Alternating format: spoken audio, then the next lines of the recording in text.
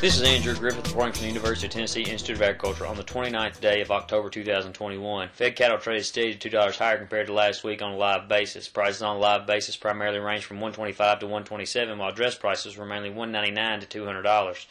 The 5 area weighted average prices through Thursday were $126.29 live, up $1.97 compared to last week, and $199.88 dressed, up $4.05 from a week ago. A year ago prices were $104.16 live and $159.70 dressed. Finished cattle prices appear to have stampeded the invisible price fence this week. The only way to know for sure this is the case is to see follow-through in the market the next couple of weeks. The December live cattle futures contract is certainly calling for higher prices, and the last day of trade for the October contract is simply trying to catch up to cash trade. Answering the question of why prices finally moved higher is tough, as packers continue to maintain leverage. However, packers are looking for the highest quality cattle right now to fulfill the high quality demands that come with the holiday season. Expectations are for prices to maintain this week's gains and potentially move towards the $130 price point. At midday Friday, the choice cutout was $286 and a penny, up $1.12 from Thursday and up $4.37 from a week ago. The select cutout was $264.24, up $1.60 from Thursday and up 85 cents from last week. The choice select spread was $21.77 compared to $18.25 a week ago. The September retail price for meat and poultry was released earlier this month. It is not surprising the retail price of beef, pork, and poultry were at record levels. The all-fresh retail beef price for September was nearly $7.40 per pound, while the pork retail price was nearly $4.72 per pound.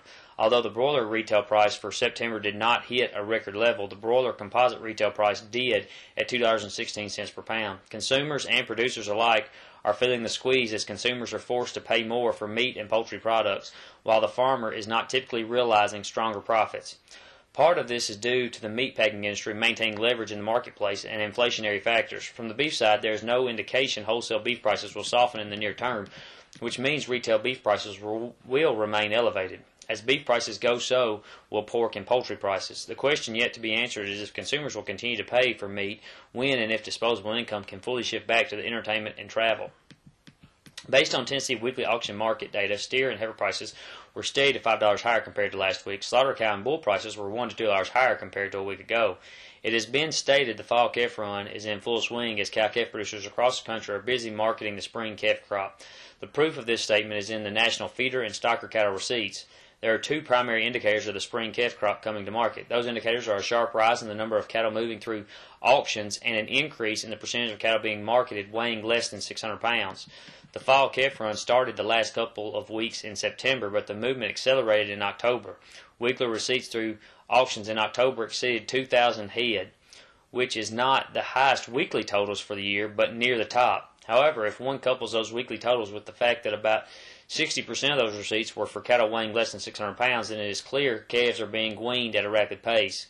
This pace is expected to slow by late November, but there will continue to be a large quantity of lighter animals moving through auction markets.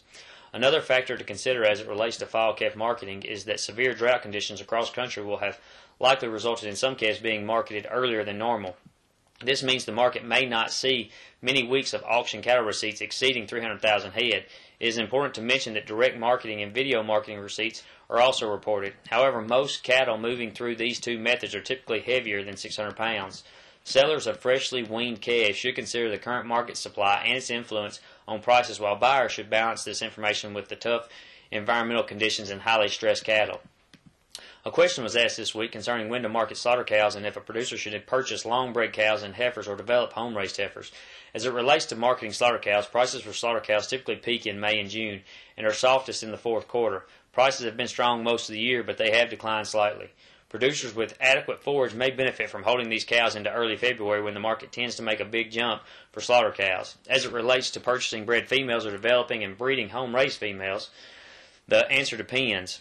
A recent bred heifer sale in Tennessee saw long-bred heifers average $1,846 per head. Most producers will have this much money in developing a weanling heifer up to 7 months bred. Thus, many producers may benefit from purchasing bred females. There are certainly situations in which producers are better off developing their own breeding females. This is Andrew Griffith reporting from the University of Tennessee Institute of Agriculture on Friday, October 29th.